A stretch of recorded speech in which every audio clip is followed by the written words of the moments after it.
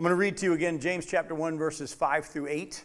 That's where we're going to pick up where we left off last time we were together. James chapter 1, verses 5 through 8. If any of you lacks wisdom, let him ask God, who gives generously to all without reproach, and it will be given him. But let him ask in faith, with no doubting. For the one who doubts is like a wave of the sea that is driven and tossed by the wind. For that person must not suppose that he'll receive anything from the Lord. He is a double-minded man, unstable in all his ways. Now, if you remember last time we were together, we looked at the fact that if God desires to use suffering in our lives to accomplish his purposes, then we need God's wisdom in our trials. And so we need to understand, I think a lot of us over the years have taken James chapter 1 and we talked about count it all joy, my brothers, when you face trials. And then we took verses 5 through 8 as a separate section. If any of you lacks wisdom, let him ask God. And then the verses after that we took as the next section. And I think that as I've been studying this and preparing to teach the book of James, remember James is being led of the Spirit to write this letter, and he's writing, and it's a continual thought through. And I think they're all tied together. The trials are to have us also grow in wisdom. And so if we lack wisdom, we're going to ask God. And that's what we're going to talk about a little bit tonight. But I want to remind you of the fact that we must believe that God will give us wisdom in our situations. Don't forget, the Bible promises that you must believe that he will and not doubt. We're not going to spend too much time on that because I think so many people start worrying about whether or not they have enough faith and enough belief. The moment you start thinking, am I believing enough, your faith becomes in what? In your faith. Do you understand what I'm saying? If you start thinking, well, maybe I need to believe more. No, the Bible's real clear, folks. Jesus said when Peter stepped out of the boat, because Jesus had told him to, and then he takes his eyes off of Jesus and puts it on the wind and the waves, Jesus says, you have little faith. Now, most of us would say he sounded like he had great faith. He stepped out of a boat in a storm, but Jesus said he had little faith. And then in the very next chapter, that's chapter 14 of Matthew, chapter 15, Jesus says to this woman who was a Gentile, and she said, when he called her a dog, she said, then I'll be a dog. Because even the dogs get to lick the crumbs that fall from the children's table, and if that's the only way I can get what you have for me, I'll be a dog. And Jesus said, you have great faith. So wait a minute. Peter steps out of a boat in the middle of a storm, and he's told he has little faith. The woman says, I'll just take crumbs, and she's told she has great faith. Yet if you go to chapter 17, Jesus makes another statement. He said, if you have faith the size of a mustard seed, you can say to this mountain, be moved, and it'll move. Well, if you've ever seen a mustard seed, if I had one on the tip of my finger right now, none of you would see it. It's that small. So listen to what Jesus just said.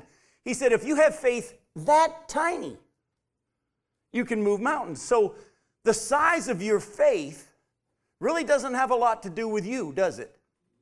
Actually, the definition of great faith versus little faith is the size of your God. Not how much faith you have, but how big your God is. If you have a big God, you have great faith. If you have a small God in your mind, you have little faith. And let's test that against what Jesus just said. Remember, in that situation, Peter, the Bible says, looked at the wind and the waves. And all of a sudden, the wind and the waves got bigger in Peter's eyes, and Jesus got smaller, and his faith shrunk because the size of his God shrunk. The woman said, you're so big and so powerful, if I just get scraps from you, that's all I need. She had great faith. Folks, let me just tell you, you don't need more faith. A lot of you are like me, getting a little older, and you have to go to the doctor more. And when you go to the doctor, they prescribe you medicine, and the doctor will write a prescription for you, and he'll write something on a piece of paper, and you can't read it. Their scribble looks like hen scratch. And you take a piece of paper that you can't read to a person you don't know who's got a room full of medicine that could kill you, and you hand them that piece of paper, they look at what it says, and the note, by the way, could say, kill this person and have lots of fun doing it. You don't know. And they go into a room full of pills, put them in a bottle, and say, put these in your mouth, and you go home and do. So don't think you need more faith. You need to have a bigger God. And so what James is saying here is, believe that he will. If God is big and powerful and he's trustworthy, he has promised he will give wisdom to those that don't doubt. Go ahead. So I appreciate everything you're saying. Mm-hmm. I love that. That's a great. She said, expand on the man that said, I believe, help my unbelief. We all have enough faith. Yet we do need our faith. The Bible talks about our faith growing. But how does the Bible say that our faith is grown? Through trials. Right, but he's the one who does it through trials and through testing of your faith. That's going to produce more faith. And so when God proves himself over and over and over, we become stronger in our faith. And so what James is saying here is believe that he will give wisdom and don't doubt. Because the person that doubts, well, what they're really saying is I'm not really sure God says what he really means. You see what I'm saying? You've belittled the word of God. If he said he will give wisdom, he will give wisdom. But I want to talk tonight about this aspect of what James is saying. He's promised that he'll give what? We've just said it. Wisdom. But when we see James chapter 1, verses 5 through 8, we read it as he'll give me the answer that I want. I want God to answer this question, and I believe God's going to answer. No. He didn't say that he'd give you the answer to your question in the way you wanted it. Notice that I didn't say the answer to your specific question. Job had some questions, didn't he? Job had some questions he wanted answered. And God did show up, but even though Job never got his questions answered the way he thought he would, Job got wisdom. And that was the answer he really needed. Go to Job chapter 38 real quick. We're not going to take the time to break this down too much, but I want you to see what goes on here. Job went through a few trials. And in Job chapter 38, look at verses 1 through 3. The Lord answered Job out of the whirlwind and said, who is this that darkens counsel by words without knowledge? Dress for action like a man. I will question you, and you make it known to me. So let me set the stage. Job, if you've read the book of Job, he starts off really good. Naked I came into the world, naked I returned, and he continued to worship the Lord. But as the trial continued, what was really down in the depths of his heart started to come out, and he just said, I don't think this is fair. He said, who can contend with God? I wish I could have a face-to-face with God and ask him a few questions. And how many of you over the years have said, one day when I get to heaven, I've got a few questions I'm going to ask God, and I'll say, no, you won't. So God shows up and says, I understand you wanted to ask me a few questions. You got a few things that you don't understand, that you don't like about how I do things. I'll tell you what, I'm going to let you answer your questions. Let me ask you a few first. Dress yourself like a man. You'd contend with me? Look at chapter 40.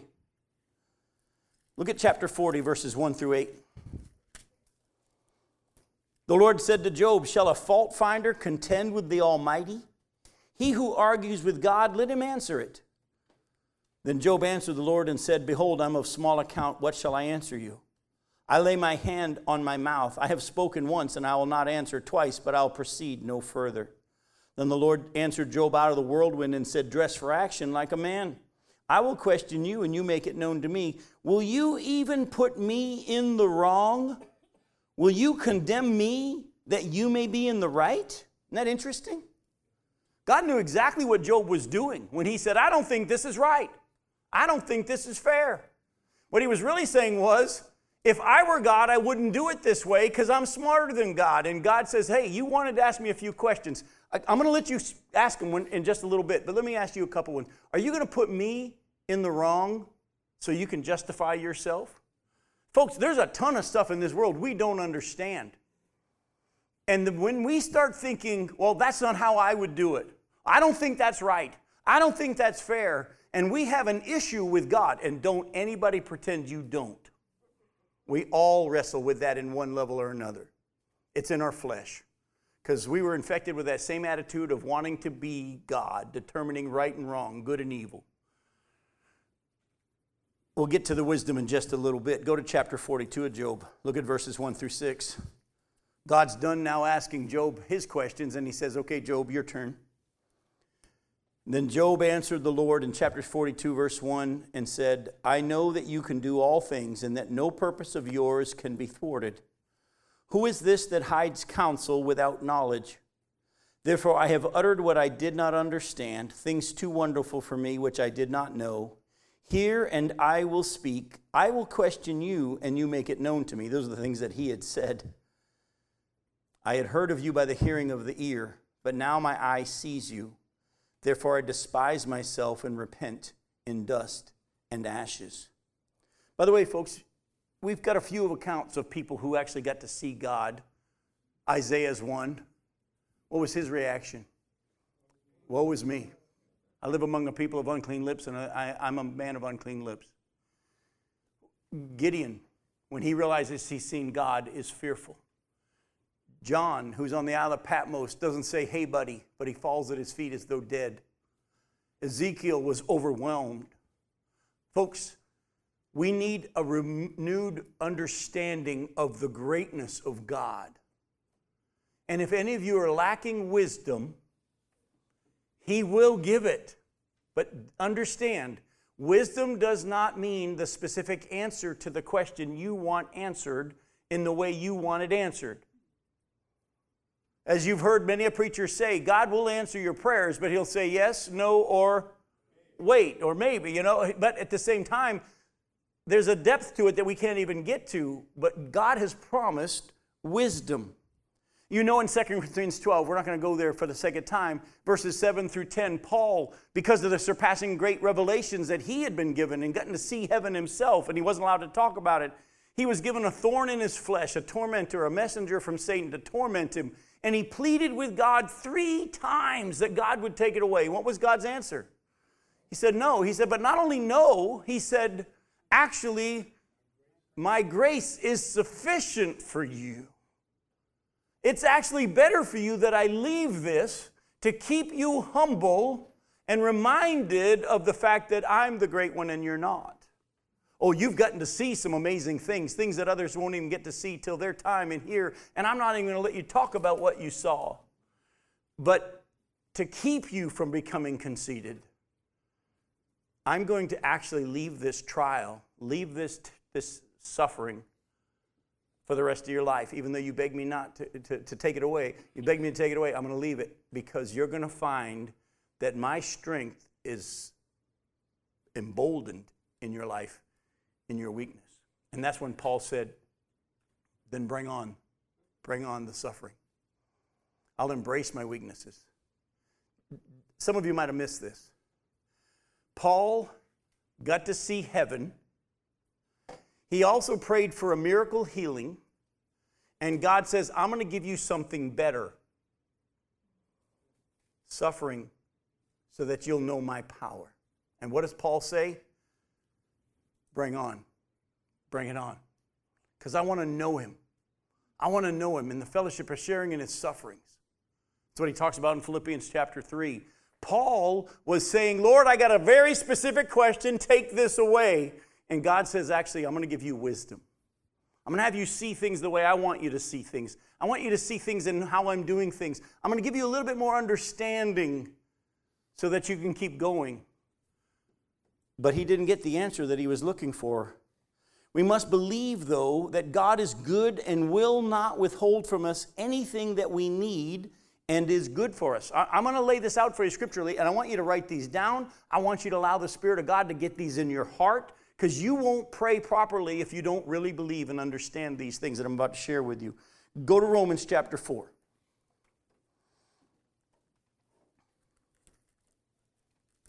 In Romans chapter 4, look at verses 16 through 25.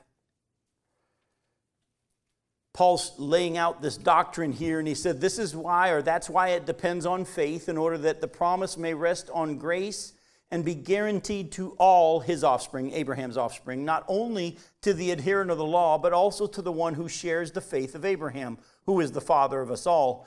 As it is written, I have made you the father of many nations. Now, in the presence of God, of the God in whom he believed, who gives life to the dead and calls into existence the things that do not exist, in hope he believed against hope that he should become the father of many nations, as he had been told, so shall your offspring be. He did not weaken in faith when he considered his own body, which was as good as dead, since he was about 100 years old, or when he considered the barrenness of Sarah's womb. No unbelief made him waver concerning the promise of God, but he grew strong in his faith as he gave glory to God, fully convinced that God was able to do what he had promised. That's why his faith was counted to him as righteousness, but the words that was counted to him weren't written for his sake alone, but for ours also. It will be counted to us who believe in him who raised from the dead, Jesus our Lord, and was delivered up for our trespasses and raised for our justification. Let me ask you a quick question. Does the Bible say that if you put your faith in Jesus Christ, that He'll seal you with His Spirit and you're guaranteed eternity in heaven? Hopefully you're not wrestling with that. You believe that, right? If you were to die today, you know you'd go be with Jesus because of your faith in Jesus and He sealed it with His Spirit. You believe it, right? God wants you to believe the rest of His promises and the same things that He said in the same way. And one of the things that has hurt the church is we think Christianity is believing in Jesus and saying, we're going to heaven when I die. Praise the Lord. Oh, there's so much more. There's so much more that God has said you need to know about me and hang on to just like you hang on to your salvation and your faith in me that way. I'm going to give you a few of them. Go to Psalm 84.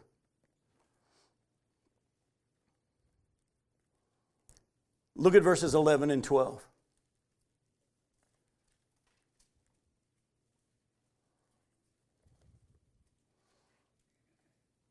It says, for the Lord is a sun and shield.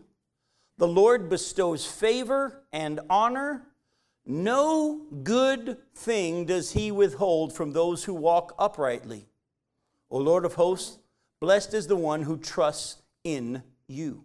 Now, we got to be real careful that we don't rewrite the definition of blessing and honor and what we think it should be. But the Bible's very clear that those who trust in Him, who walk uprightly, who have not only been given righteousness, but allow the Spirit of God to live through them, what has He promised for those people?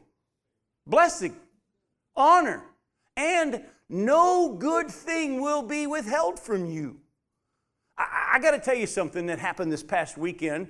My birthday is not till the end of the month of March here, but because of my schedule and the fact that my wife and I and one of our daughters, Nicole, is going to be on a trip to Israel when my birthday happens, we celebrated my birthday this past week, and the kids all came over, and one of our daughters came with her boyfriend, and we all went and ate at a restaurant at Disney, and I paid for everything. I'm not complaining. I had no problem pulling my wallet out, and it wasn't a cheap meal, and on top of that, I even said you don't have to drink only water, you can buy a soda if you want a soda. And then after that, we went and played mini golf in one of the mini golf courses there. And when we got there, I paid for everything. And I'm not complaining. You know why?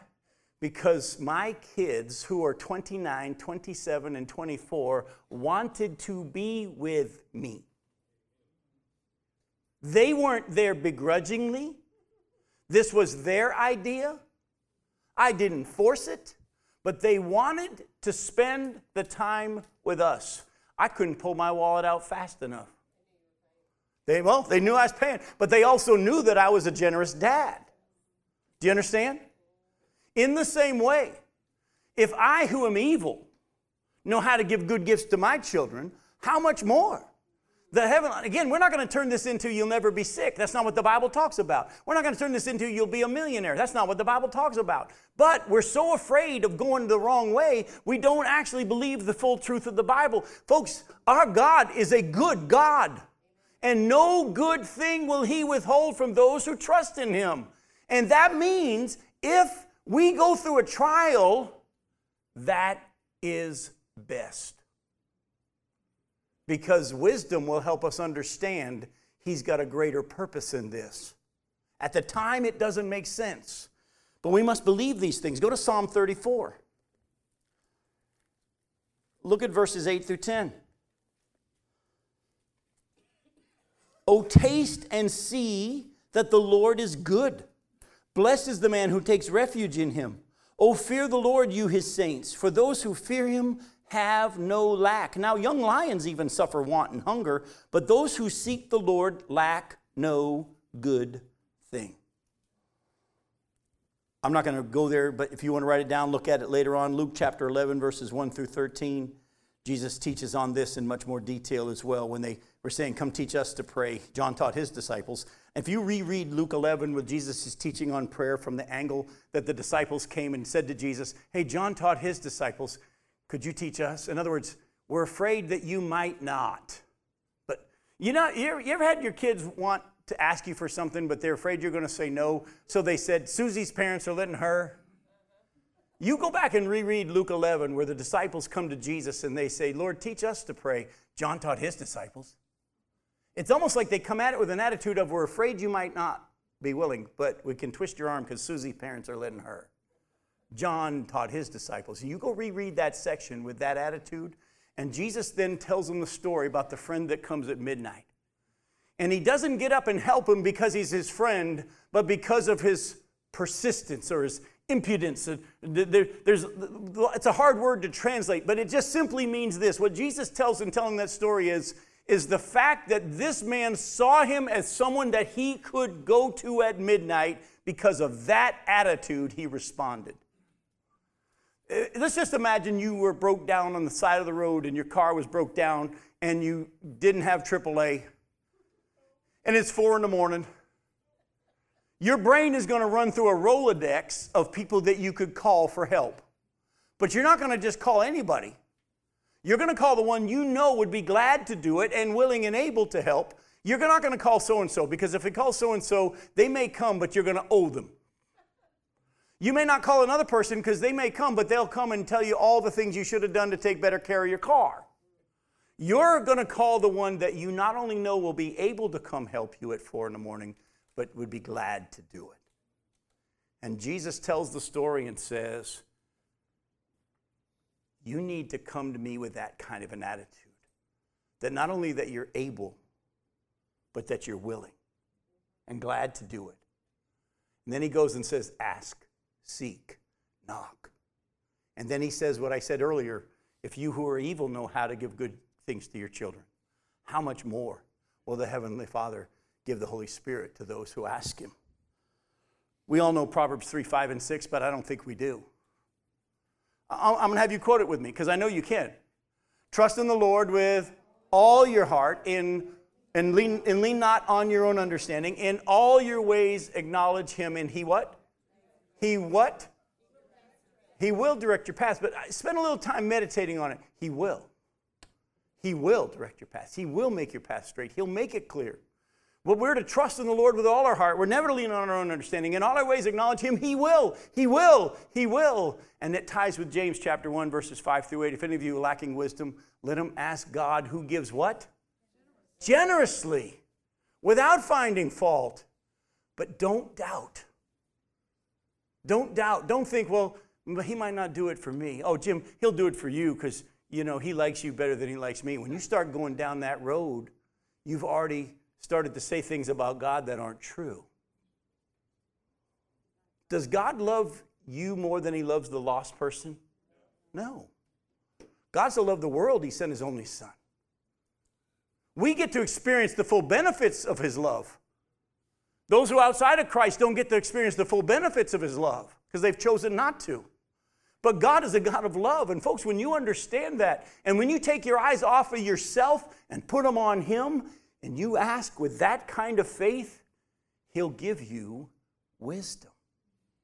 But again, remember, wisdom is not as much about us getting the answer to the questions we ask as much as getting to see things as God sees them and wants us to see them. We want information. When we pray, we say the word wisdom, but we actually want knowledge. And there's a difference between knowledge and wisdom. Knowledge is like information. Wisdom is knowing how to apply it. What does the Bible say in the 1 Corinthians chapter 8 about knowledge? Knowledge what? Puffs up. Love builds up. Paul even says in 1 Corinthians 13, if I have enough knowledge that I can understand all mysteries, but I don't have love, what's the point? What's the point? And so, folks, we need to understand that when we pray to God and ask him for wisdom, we're not asking as much for the specific answer, but there's nothing wrong with getting specific in your requests. But be ready for the fact that your God, who is big and knows things way more than you, may not answer your questions specifically in the way you thought he would. But he'll give you wisdom. He'll give you understanding. Go to Proverbs chapter 2. I know a lot of people that have knowledge, but they lack wisdom. And I used to be one of those people as I was younger, and I'm hopefully getting better.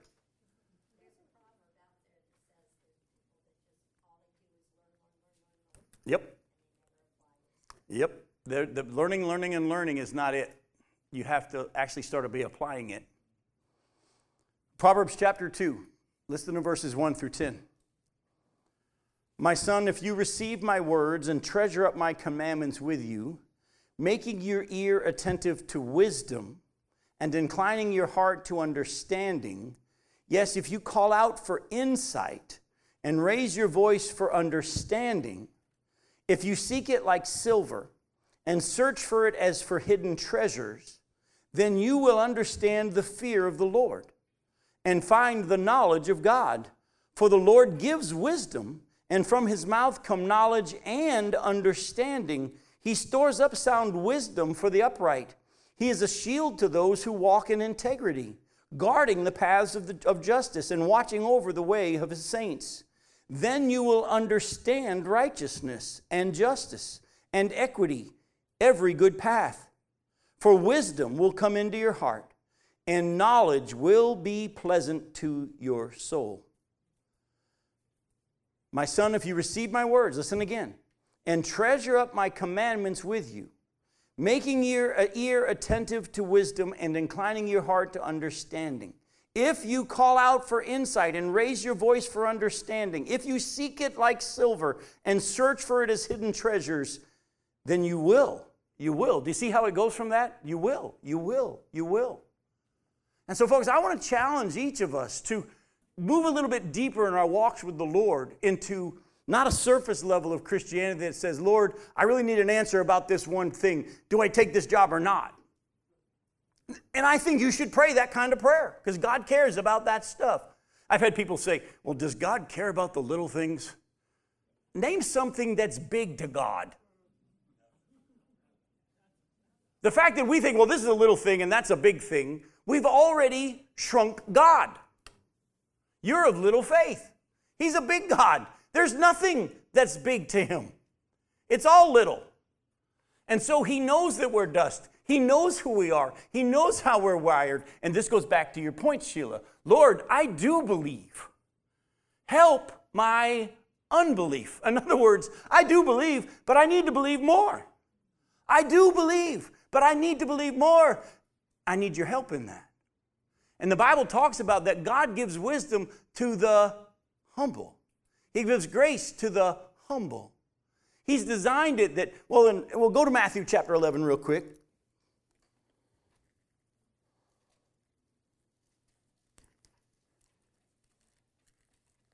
Verse 25.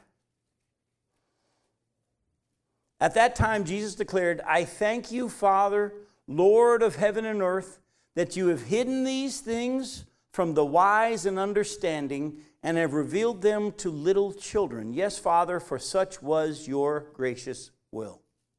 All things have been handed over to me by my Father, and no one knows the Son except the Father, and no one knows the Father except the Son, and anyone to whom the Son chooses to reveal him. Now, wait a minute. How do I get to be one of those people that Jesus chooses to reveal the Father to? Well, he's already told you that. Come as a little child. Humble yourself and say, I want to know. I seek for this truth and wisdom like silver. I search for it like it's gold. Lord, I believe you will show me. Folks, if you're out there today and you're watching and you're not been saved yet, and you're wrestling with whether or not this stuff that you've been hearing is true, is the gospel true? Is there only one way to be saved? I'm going to tell you, seek and you will find. Knock and the door will be open to you. Ask and you will receive. God will give wisdom, but you've got to stop trying to be the smartest one in the room to figure it out. You got to stop thinking it's only for those who have been to seminary. But actually, the Bible says he's, in his gracious will, revealed it to those who humble themselves like children. Oh, and by the way, you want to know who Jesus chooses to reveal him to? Not just children, but all who will come to him. Look what he says in the next verse. Come to me, who? All who labor and are heavy laden, and I will give you rest.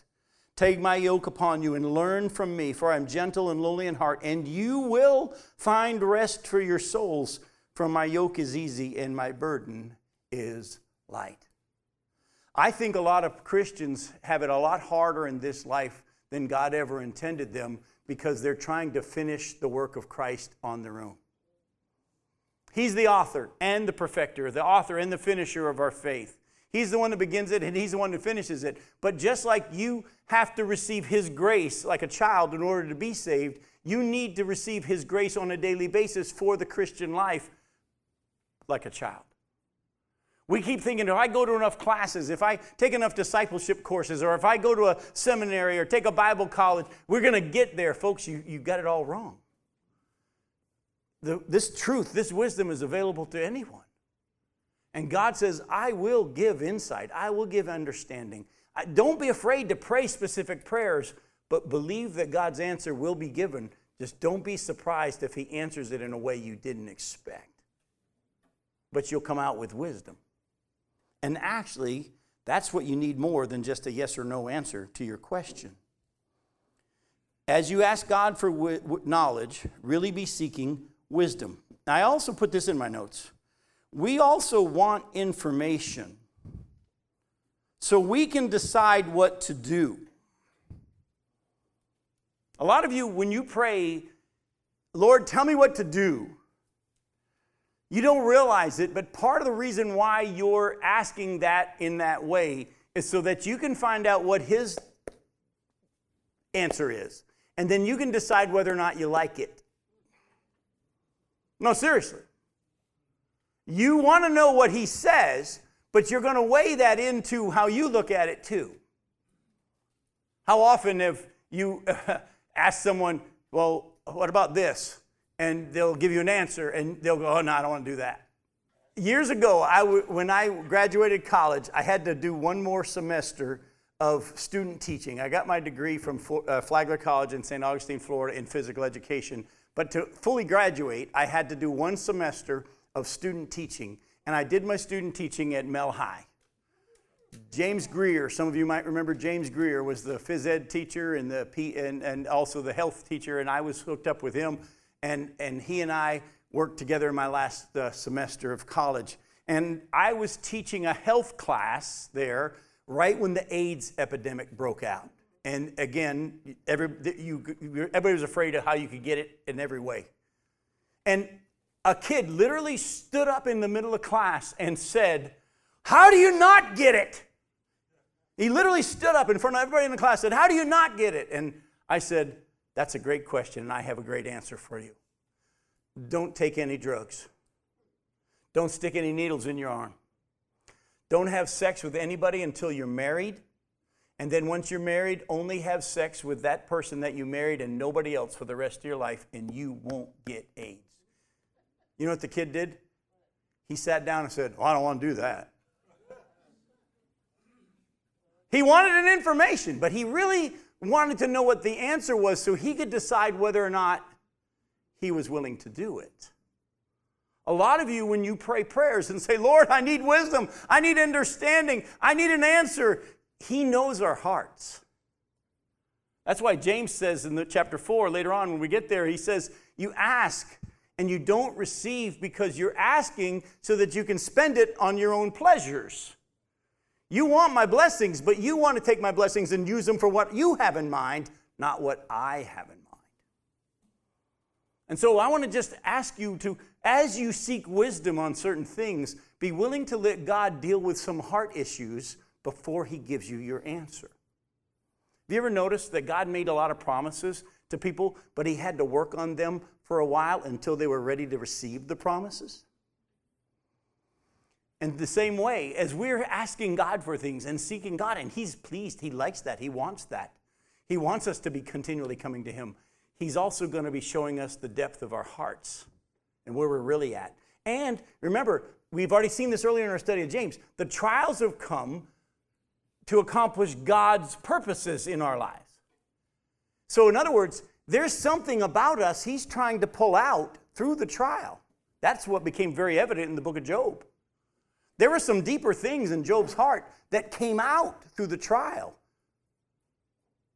God wants to get to those things in your and my life as well. And wisdom, well, let me just say this real quick. We want information so we can decide what to do. God wants to give wisdom so he can guide our steps and direct our paths. But wisdom is tied to submission. Wisdom is tied to submission. God's not going to give wisdom to someone that hasn't humbled themselves in order to be able to receive it. If God knows you're not ready for wisdom, he's not going to give it to you. Go to Luke chapter 2. Something very interesting about Jesus was said in Luke chapter 2. Look at verses 41 through 52. Luke 2, starting in verse 41. Now Jesus' parents, went to Jerusalem every year at the feast of the Passover, and when he was 12 years old, they went up according to the custom. And when the feast was ended, as they were returning, the boy Jesus stayed behind in Jerusalem. His parents did not know it, but supposing him to be in the group, they went a day's journey, but they began to search for him among their relatives and acquaintances. And when they didn't find him, they returned to Jerusalem searching for him. After 3 days, they found him in the temple, sitting among the teachers and listening to them and asking them questions. And all who heard him were amazed at his understanding and his answers. And when his parents saw him, they were astonished. And his mother said to him, "Son, why have you treated us so? Behold, your father and I have been searching for you in great distress." And he said to them, "Why were you looking for me? Did you not know that I must be in my father's house?" And they didn't understand the saying that he spoke to them. And he went down with them and came to Nazareth and was submissive to them. And his mother treasured up all these things in her heart. And Jesus increased in wisdom and in stature and in favor with God and man. Now, this is too deep for us to try to break into tonight. But let me just say this to you, and hopefully it'll become more clear as we get deeper in James. Jesus, who is God, grew in wisdom. He grew in wisdom and stature and understanding. The Bible tells us in the book of Hebrews that he learned obedience through what he suffered. There's an element that even though Jesus was God, when he took on the role of the servant and he humbled himself and he submitted himself to the role the Father had for him, he had to learn some things as a human and experience some things as a human that would make him that wonderful, perfect high priest and able to understand all that we go through. But he was submissive to them. And he grew in wisdom and stature and in favor with God and with man. It's getting to know God more. Again, write this one down. We don't have time to dive into it too much tonight, but write down Ephesians 1:15 through 23.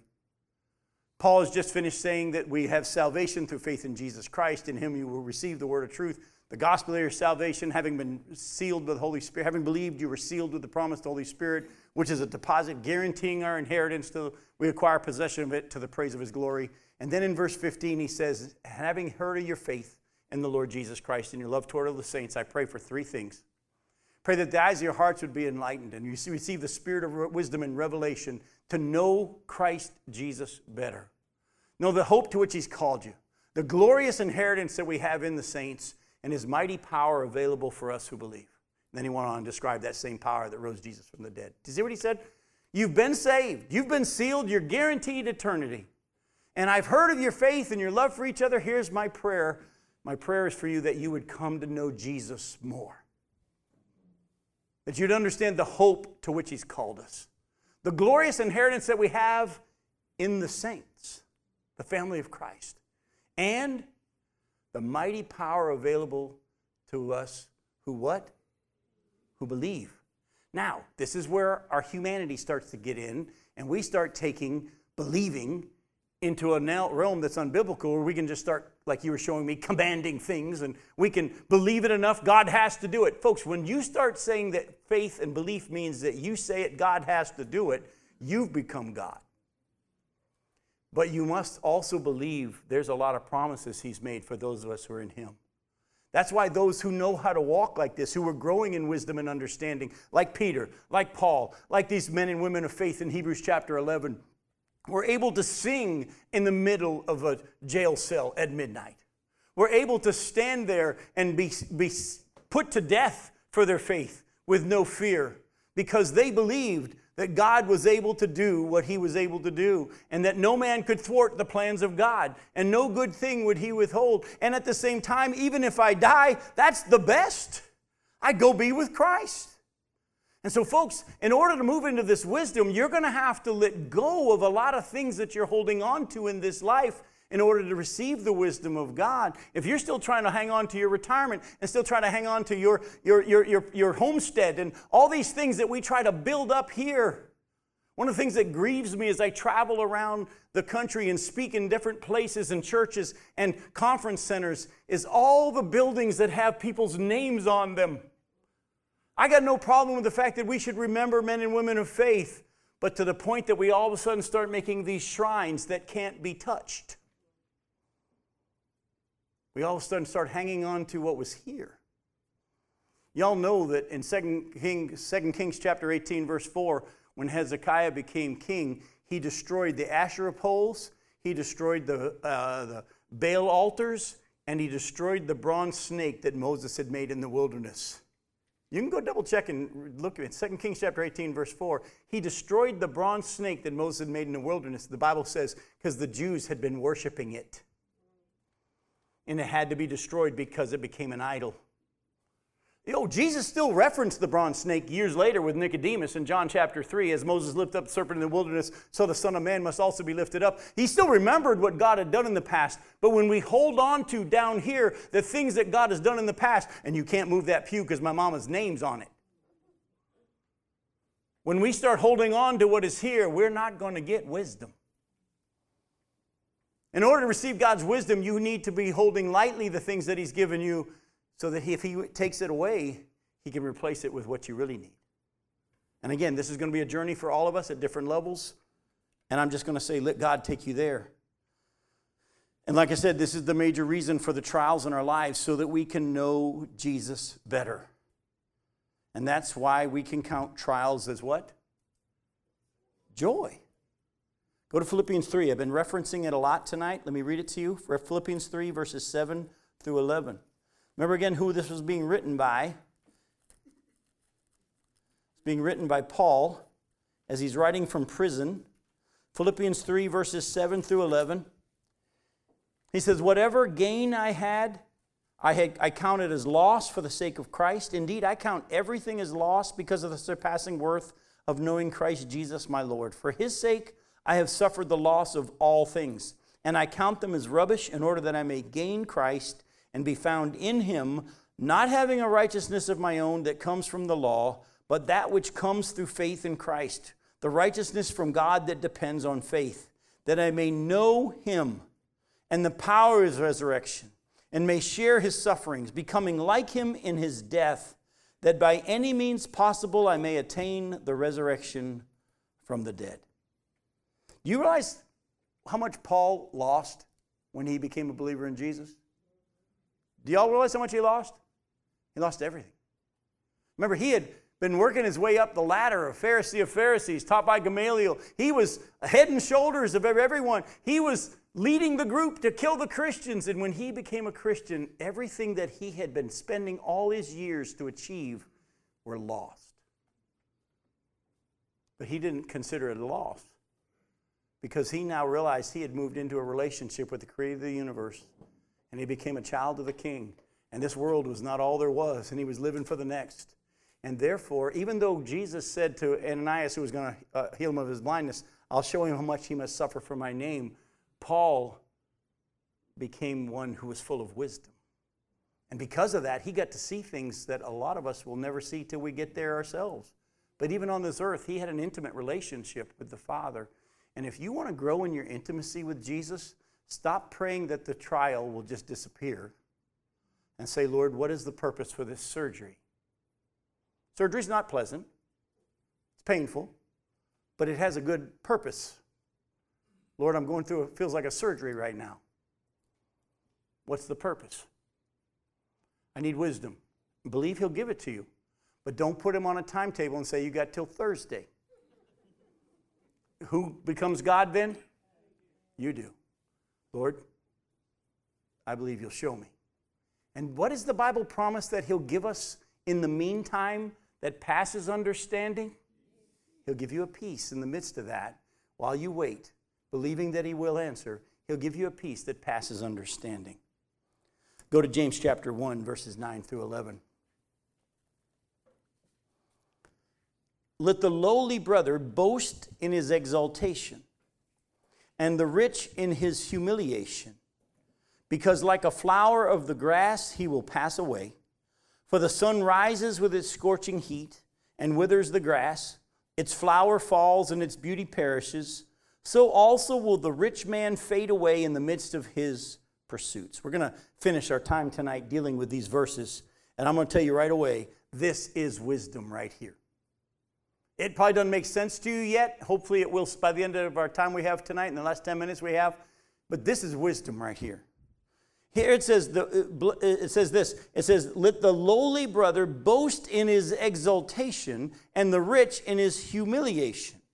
We see it the opposite way. We see the rich as the exalted, and the poor as the ones who are humiliated. But God knows that it's actually the opposite. Let me explain why. Go to James chapter 2, look at verse 5. It says, listen, my beloved brothers, has not God chosen those who are poor in the world to be rich in what? In faith, and heirs of the kingdom which he promised to those who love him. So in Luke, go to Luke 16 real quick, and then I'll lay this all out. Go to Luke 16, verses 19 through 25.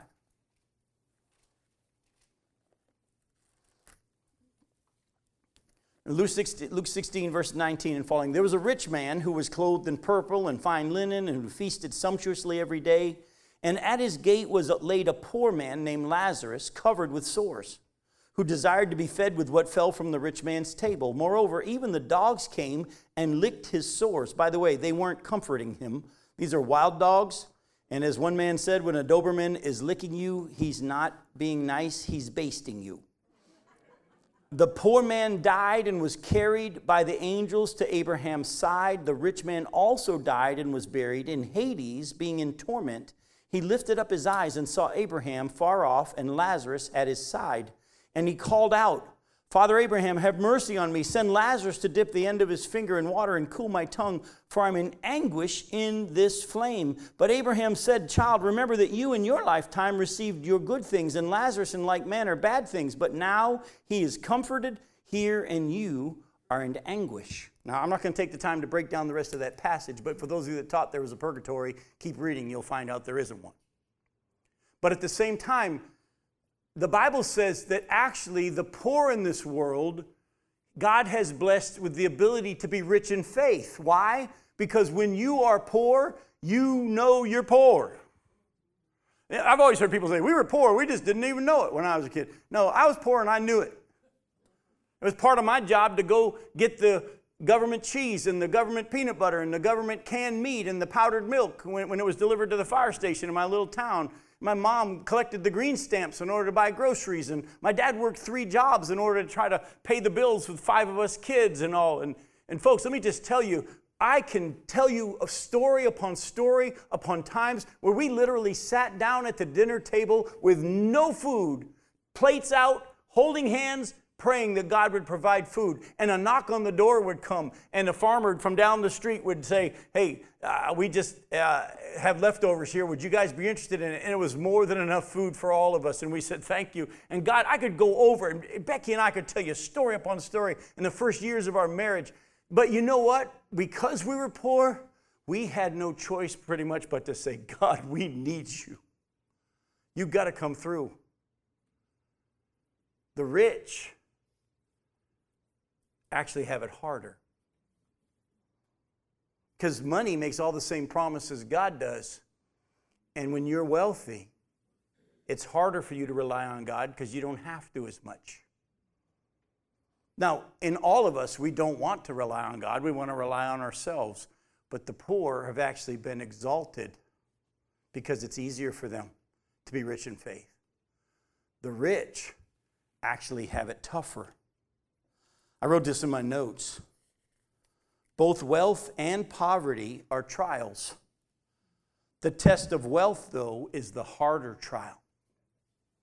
It's the harder trial. People say, no, give me the test of wealth. You don't want that. You really don't want that. I know people that are friends of mine who are wealthy.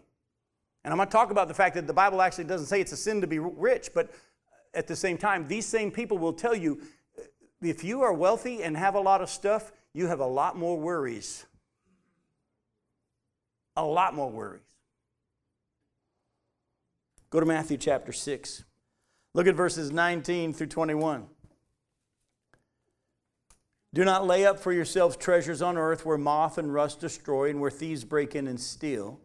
But lay up for yourselves treasures in heaven where neither moth nor rust destroys and where thieves do not break in and steal. For where your treasure is, listen, there your heart will be also. So if you've got a lot of treasures here on the earth, your heart's going to tend to follow there. Jump down to verse 24. No one can serve two masters, for either he'll hate the one and love the other, or he'll be devoted to the one and despise the other. You cannot serve or worship God and money. Go to Matthew 19. Look at verses 23 through 26. Matthew 19, 23 through 26.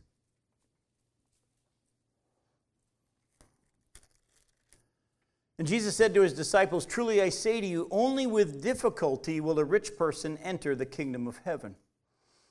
Again, I tell you, it's easier for a camel to go through the eye of the needle than for a rich person to enter the kingdom of God. When the disciples heard this, they were greatly astonished, saying, who then can be saved?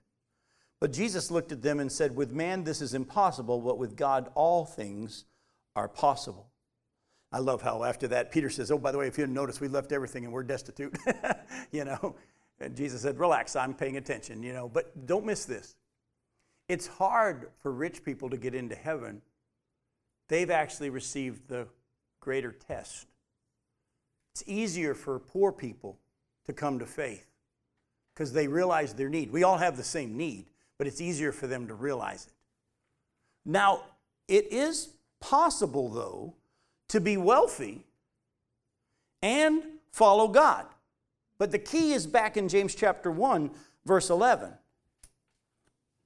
Look at James chapter 1 again in verse 11. It says, for the sun rises with its scorching heat, and it withers the grass, its flower falls, and its beauty perishes. So also will the rich man fade away in the midst of what? His pursuits. Don't miss that. The Bible does not say that to be rich is a bad thing. But the Bible says if you're rich, be very, very, very, very, very, very, very, very, very careful. Because you've got a hard trial. But this passage is talking about the rich people who are using their wealth for their pursuits. The Bible teaches that there are those that God can entrust with money so that they will use it in the way that God has in mind. And they'll use it for His purposes. And so there are wealthy people that are going to heaven. It's not impossible. With man, it's hard, but with God, all things are possible. But there are those who are wealthy, but their attitude is they're not holding on to their wealth. This is all God's.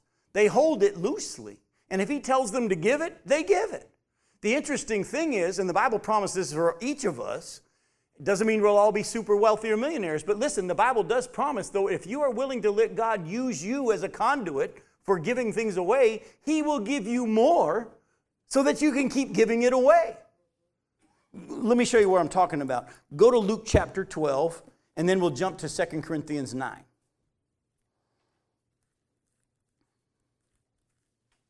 Luke 12, 13 through 21. Someone in the crowd said to Jesus, "Teacher, tell my brother to divide the inheritance with me." But he said to him, "Man, who made me a judge or arbitrator over you?"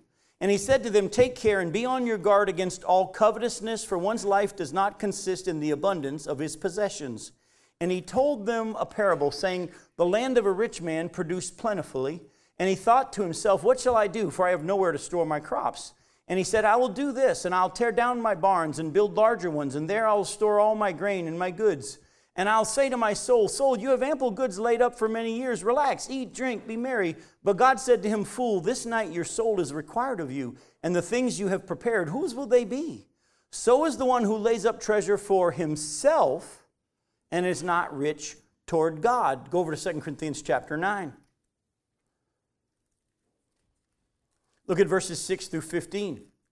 Paul's talking to them about being generous in their giving. 2 Corinthians 9, 6 through 15.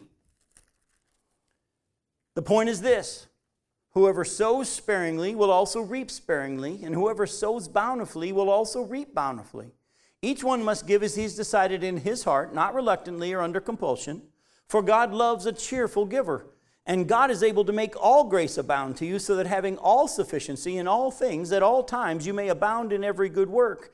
As it is written, He has distributed freely, He has given to the poor, His righteousness endures forever. Now He who supplies seed to the sower and bread for food, what's that next word? Will supply and multiply your seed for sowing and increase the harvest of your righteousness. You will be enriched in every way to be generous in every way, which through us will produce thanksgiving to God. So don't miss this. God's actually saying, look, if you will give, and you do it generously, of your own volition, not because it's a rule, but because you trust me that I'll take care of you, I know your heart that you will be a conduit for me. I'm going to give you more so that you can keep sharing more and letting people see more and more of who I am. And as you give toward the things that God tells you to give toward, you'll actually learn to become generous and the fun of being generous. And God gives you more, so you can keep being more and more generous. But these wealthy people aren't storing it up for themselves. They're getting this wealth for what?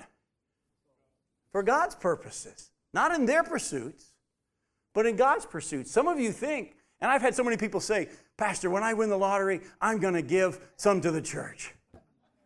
What they're really saying is, when I get wealthy, then I'll give. They don't have wisdom. They got it all backwards. Jesus said, if you're not faithful with little, you won't be faithful with much. You want to prove that you would do that? Give it now. Share now. And then God will multiply it. Is it a sin to be rich? No. We'll close tonight with one last passage, 1 Timothy chapter 6.